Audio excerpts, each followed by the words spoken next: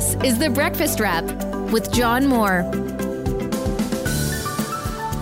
Good morning, it's John Moore, and this is The Breakfast Wrap for this Thursday, February 16th. The weather forecast for today, cloudy with a chance of some showers this afternoon, and the temperature looks to be falling slightly to about plus 2 degrees. Here are the 5 things you need to know. Number 1, John Tory has officially resigned. Number 2, the Toronto City budget passing without fanfare. Number 3, parents stage a stormy meeting at Halton School Board. Number 4, RCMP Commissioner Brenda Lucki retiring.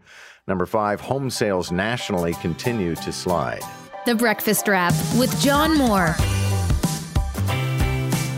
Welcome to your Thursday. 5 degrees, and probably after an awful lot of people went to bed, it became official.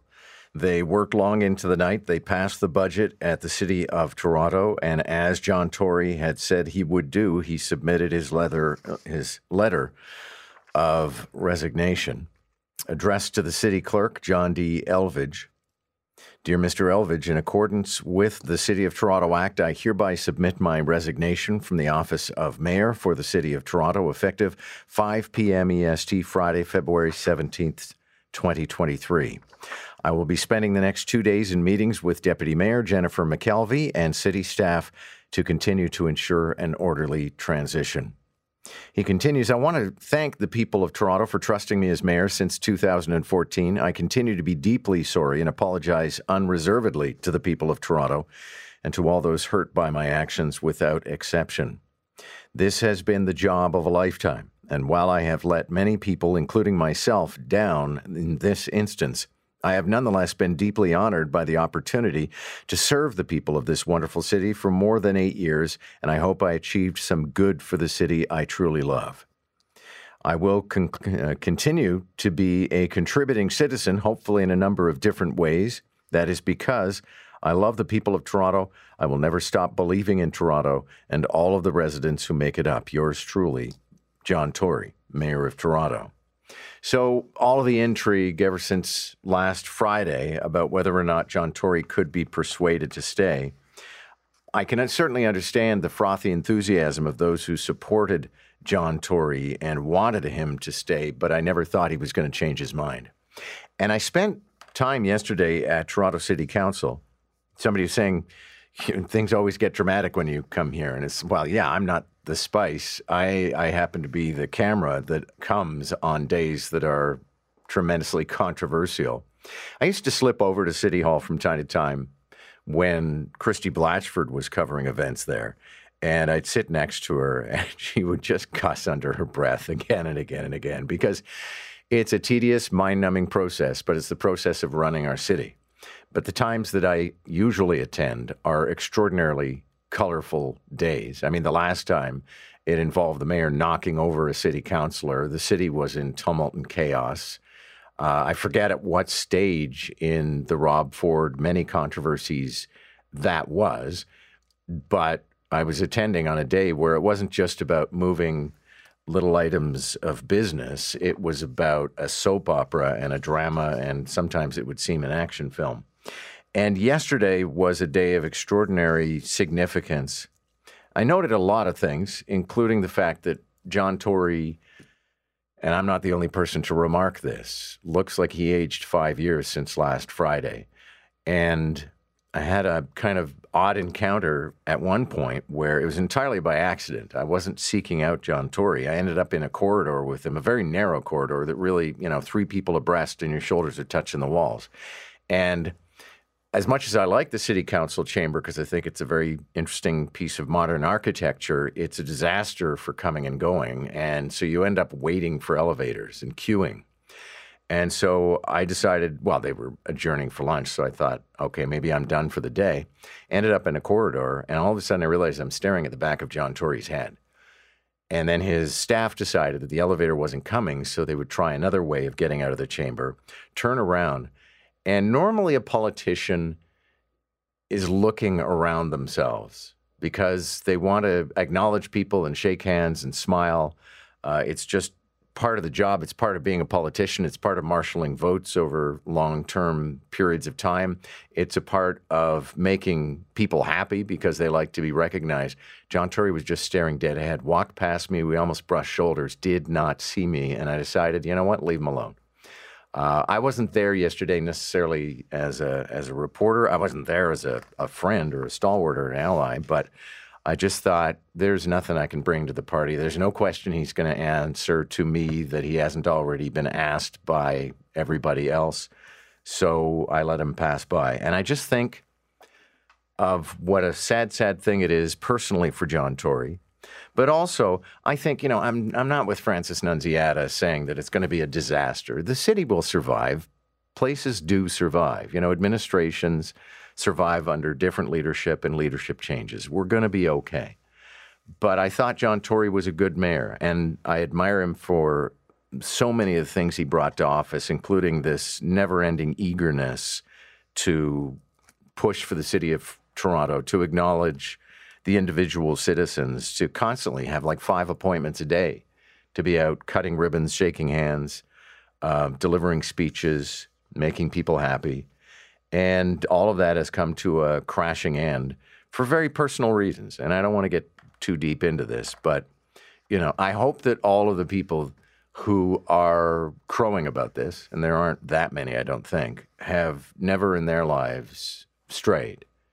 Because I don't believe it impacts on a person's job necessarily. An office romance is a bad idea, yes. But at the same time, the level of Presbyterian purity out there is a little bit galling.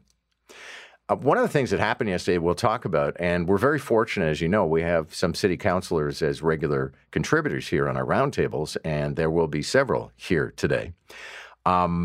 It was a raucous session that I think had nothing to do with the fact that John Tory was about to resign. There were activists, many of whom I recognized, and they kept on shouting down the whole process, including it's misrepresenting things to say when John Tory stepped up to the podium that he was about to introduce the budget. Therefore, the people who want to defund the police, the people who say the homeless are being left to their own miseries. There was another group, I couldn't even figure out what they were there to protest. I think it was something about the TTC. But John Tory got up at the podium in order to honor the outgoing chief engineer of Toronto. And that's when they all started shouting him down. Thank you. Before I begin, I wanted to assure the members of council that I consulted Michael on how he wanted this to proceed in the circumstances. Okay. 15-minute recess. Everyone will be vacated from the council chambers. Thank you. Okay, and that preceded 45 minutes of people who would not leave the chamber. And I spent some time on a couple of shows yesterday describing everything that unfolded. We can talk about it in greater detail because I found it interesting. I mean, Francis Nunziata is an interesting figure. She's taking nobody's crap.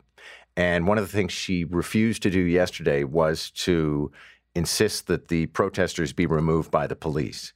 The police ended up on the floor of council, which was somewhat shocking. And ultimately, they went through this procedure in order to get people to leave, and probably about a half dozen were carried out. None that I know of were arrested, because I guess, nobody wanted to award them the dignity of having a criminal arrest for disrupting a city council meeting. But it was 3 times that there were disruptions, and they had to gavel it out and send everybody, to their corners. All right, time for what Toronto is talking about with News Talk 1010's John Moore. John, good morning. Happy Thursday. So it is finally official. Mayor John Tory officially handing in his resignation, and his last day will be tomorrow. This happened late last night, and John Tory handed in a letter of resignation, which reads in part, in accordance with the City of Toronto Act, I hereby submit my resignation from office, Mayor of the City of Toronto, effective 5 p.m. EST on Friday. John Tory says he'll spend today and tomorrow with the Deputy Mayor, who is soon to be our acting mayor, and city staff to ensure the transition. But this puts an end to almost a week of intrigue where a lot of people thought, hey, maybe he'll pull it back, maybe he'll take a leave, maybe he'll still be mayor a year from now. The John Tory era ended at around 11 p.m. last night. He left City Hall around midnight. Wow, truly the end of an era. It's going to be strange not seeing him on our show and on TV for a while. So before all this happened, John, we know that city budget, city council went late into last night, and so there were some protests, but it got done. It's passed. I was present for a lot of those protests. 3 times they had to recess council because protesters started to heckle the proceedings, and then they refused to leave the chamber. Once they did, though, I think Ed Keenan has an interesting take today in a column in the Toronto Star where he says it was fairly uneventful. I mean, there were some amendments proposed. There were a bit of shenanigans, which you usually expect at Toronto City Hall. But the budget passed ultimately, and it's largely the budget that John Tory had brought forward. And he didn't have to use those strong mayor powers either. All right, John, moving on to this. I saw photos of this circulate on social media, and at first I thought it was a joke, but it's not. And now the Oakville School Board is providing an update on staff dress code after, the prosthetic breast controversy, a teacher wearing large prosthetic breasts to class. I don't know if you've seen the photos of this, but it was quite an eye-opener. Oh, yeah. Yeah, and there was a meeting of the district school board last night where parents were airing their grievances, and it just doesn't seem that the board has been particularly responsive or nimble in trying to react to this. Because what parents are saying is, listen, all the kids have to subject themselves to a dress code. Just apply the same dress code to the adults, to the teachers. And the insane thing here is that this particular teacher no longer even works at the Oakville Academy where this all started, but that academy got another bomb threat. It's 9th on Wednesday morning. Oh, wow. Okay, lots happening there. Some very disturbing news. Scary story yesterday. A man walking a dog was shot at 13 times, an elderly man, after he was telling a vehicle to slow down. And King City Councillor for Schaumburg, Mary Asselstein, is joining you at 7:20 to talk about this one. Yeah, we'll be learning more about the story, but you're right, a 65-year-old man just out walking his dog in Schaumburg. A car goes whizzing by. He gestures, hey, slow down. Now, we don't know exactly what kind of gesture that was, but nothing deserves what happened next. The car comes back, and a passenger fires on the guy and hits him 13 times. He's in critical condition. Yeah, that's very scary. Okay, let's end with this, John. Home sales in Canada had their worst January since 2009, but we know that those rent prices just keep going up. They do. I mean, if you want to get into the figures, I don't want to dizzy people, but nationally, the average home price now is $714,000. That's down almost 2% from December, but more significantly, year to year, it's down by 12.6%. Probably a lot of people watching and listening right now are a little bit more interested in not the national price, but the Toronto and area price. In the Toronto region, the country's largest real estate market, obviously, price index dropping 2.2% from December and down by 9.6% year over year. One last thing to note here, though, is that, since I got to Toronto, which is 2003, the price of a house in Toronto has gone up threefold. So, yeah, it's a little scary when you talk about a double-digit loss year to year, but we're still way up over the last 2 decades. Yeah, we certainly are, and we still have a huge supply issue. So even though the prices have gone down, good luck trying to find a place that you want to buy. All right, News Talk 1010's John Moore. Always great chatting with you. We'll talk to you tomorrow. Have a great show. Jennifer Chang over at CP24, our sister TV station. And I appreciate that if you are in a situation where you need to sell your home, either you've got to the point where you need to downsize or, 2 stories is more than you can handle, or because there are some distress sales happening with interest rates going up, then this is very disappointing news that year to year the price is down by 12%. I think in the long game, a lot of people, a lot of you listening right now, though, are not going to have to sell your house now 5 or 10 years from now. So prices are going to recover. And also worth remembering that crazy year, that insane year, and I'd have to go look it up to see which calendar year it was, when housing prices in Toronto went up on average by about 30%. And that was during a time, post-recession and pre-inflation, you could not find an investment that was going to return unless you found some amazing stock. But you couldn't find an index, a mutual fund, or a bond that was ever, or a bank account that was ever going to pay you more than about 2.5%. If somebody offered you 3.5%, you would have probably jumped on it. So we went through an era where real estate prices were going up and everybody was in the position of being able to cash in. and now there's a little bit more sobriety in the market. We'll talk about this and so many other issues, but I think, when we consider a segment on CP24 called What Toronto's Talking About, what Toronto's talking about this morning is definitely John Tory leaving office. And there is a finality to the whole thing because he wasn't fooling around yesterday. And it was hard to observe John Tory yesterday because he had to sit at his desk at council, and he's still highly regarded, and there's still a significant portion of council and certainly the city workers who all sit at these meetings who firmly like and support him. But politically, it's over and the power is gone. And so, what lies ahead for John Tory? I hope it's a good chapter. You're listening to The Breakfast Wrap with John Moore. 5:37 is the time on a Thursday Thursday morning. Sorry, sometimes I'm saying one thing while thinking about the next thing I'm going to say. And the next thing I was going to say is that by tomorrow afternoon, 5 p.m., John Tory will leave Toronto City Hall, and he will no longer be the mayor. And, it's a new era for our city. It's certainly the end of an era for our city. And John Tory was elected partly to end the chaos at City Hall.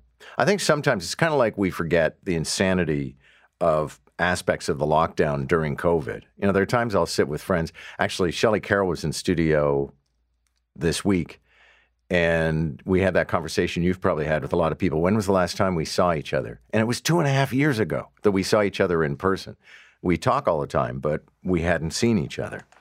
And so anyway, talking with friends, there are times where it's like, remember when you were scrubbing down your groceries, or, that time that nobody was technically allowed in your house.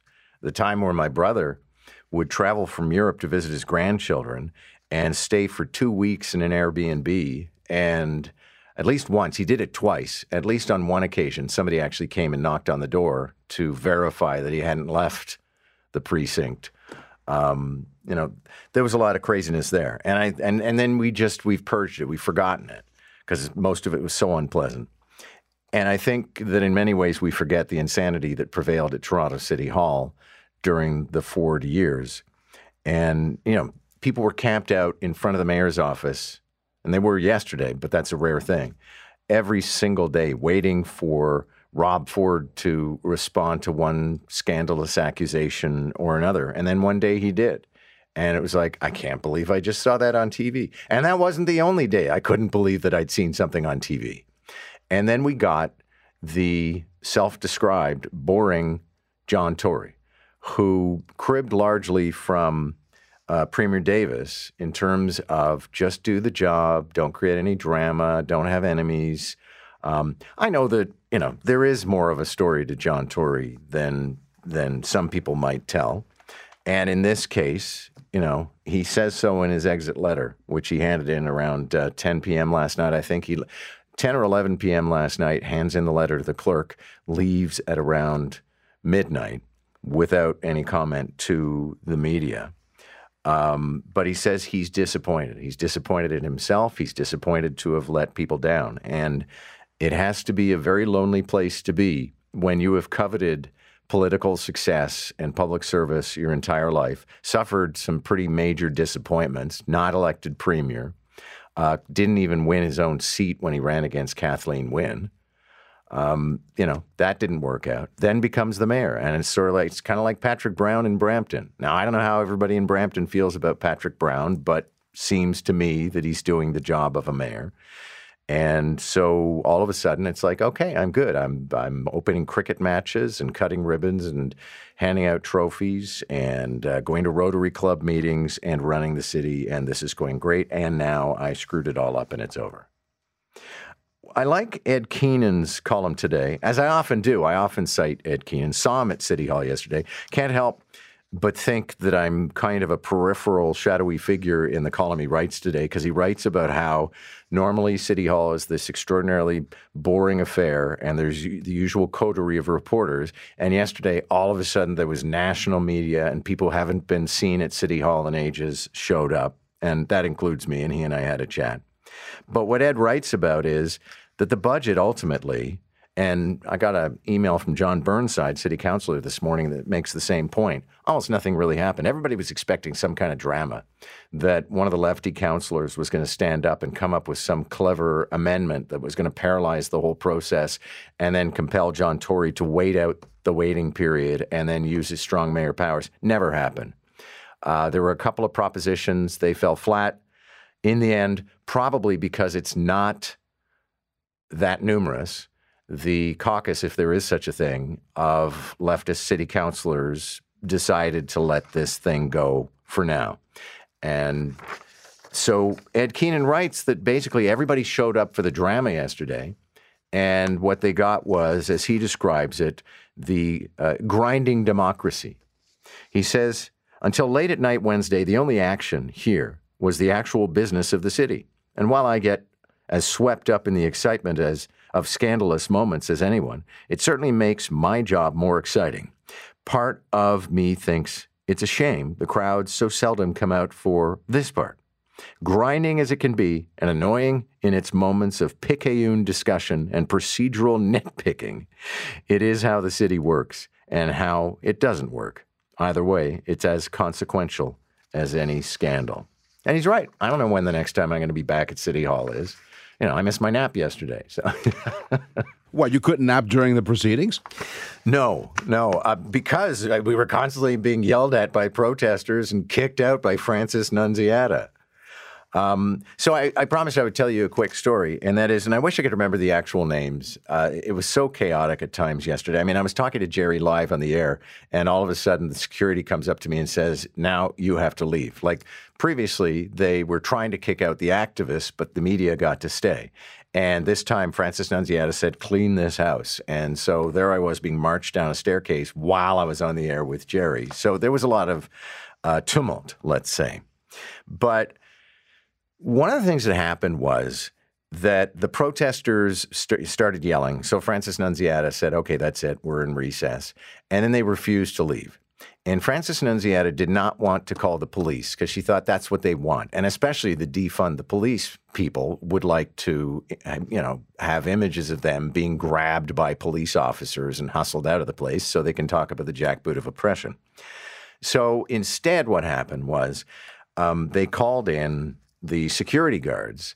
And then, that went through one thing or another. And finally, the police arrived, but they never actually, to my eye, laid their hands on anyone or even left the floor of council, because there's like a gallery, like an amphitheater, and then there's the actual floor of council, which is blocked off by glass and then velvet ropes.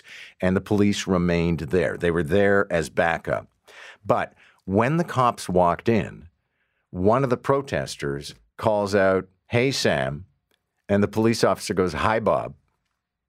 And I mean, clearly they have seen each other at so many protests. There they are on a first name basis. So this is almost like kabuki theater, this sort of occupation of council, yelling and screaming, agitating, waiting for the police to come in because you're going to be removed. And then you're going to be blocked from coming back in. And yeah, there are questions to be raised about whether or not democracy can unfold properly when some people are barred from being in the House. But at the same time, democracy cannot proceed if you're just going to heckle every time they try to get to it. Subscribe today and always hear the latest episode of The Breakfast Wrap with John Moore. Don't know if you could see the air quotes around the word retires for RCMP Commissioner Brenda Lucki. Don't know her, never met her. I just don't think that there's that much lamentation over the fact that she has announced her retirement. By her own admission, during her administration, she was appointed in 2018, she, quote, dropped the ball 4 times. Not sure what all of those occasions are. I think one of them was definitely when she got on the phone to RCMP officers in New Brunswick and pressured them to identify the guns that were used in a shooting spree. And while I know a lot of people would love for there to be a conspiracy that reaches all the way up into the Prime Minister's office that she was under pressure, no evidence of that has ever come to bear. So it would seem she was just trying to be a good, servant to the PMO, maybe hoping, I'm not sure how far along in the 4 ball droppings this was, so maybe she was hoping for some better luck. But it has not worked out particularly well. And it's not entirely her fault either. The RCMP has been a mess forever. And in spite of the fact that it's one of the more famous and prescient and trenchant national symbols whenever they put on the Mountie hats and the red outfit, this force has been riven with all kinds of controversy, actually going on for decades. There are 650 detachments across the country. Some of them are tiny one-officer detachments. Some of them are actually fighting the good fight when it comes to cybercrime and child luring and all that kind of stuff. As listed in the account today that I'm reading in the National Post, the RCMP has armored vehicles, planes, helicopters, 19,000 officers, 11,000 civilian members. And so far, in a good long time, they don't seem to have found a commissioner who is capable of taming the many troubles that they suffer in the RCMP. So that's she's going to be leaving on the 17th of March. Maybe she can raise a pint and celebrate St. Patrick's Day. I don't think she'll be in a celebratory mood. I don't want to be mean to her on the way out the door. I just don't think this quite worked out. So I don't understand. I mean, Jerry has been doing hilarious segments about the Halton District School Board. And on many fronts, not just this business of the shop teacher who wears prosthetic breasts. I don't know why they have been so slow and inept at responding to this particular crisis. I'm on record as having said I don't believe this is anything about gender inclusion. I think this is somebody who was seeking to make a scene. And if they had shown up dressed as Pennywise the Clown to teach a shop class, I think, we would not have said this is about clown inclusion. And I'm sorry, you can express whatever gender you want, but if you want to wear fake comic breasts, then you're making a scene and you're not really behaving like a respectable citizen, certainly not like a respectable pedagogue.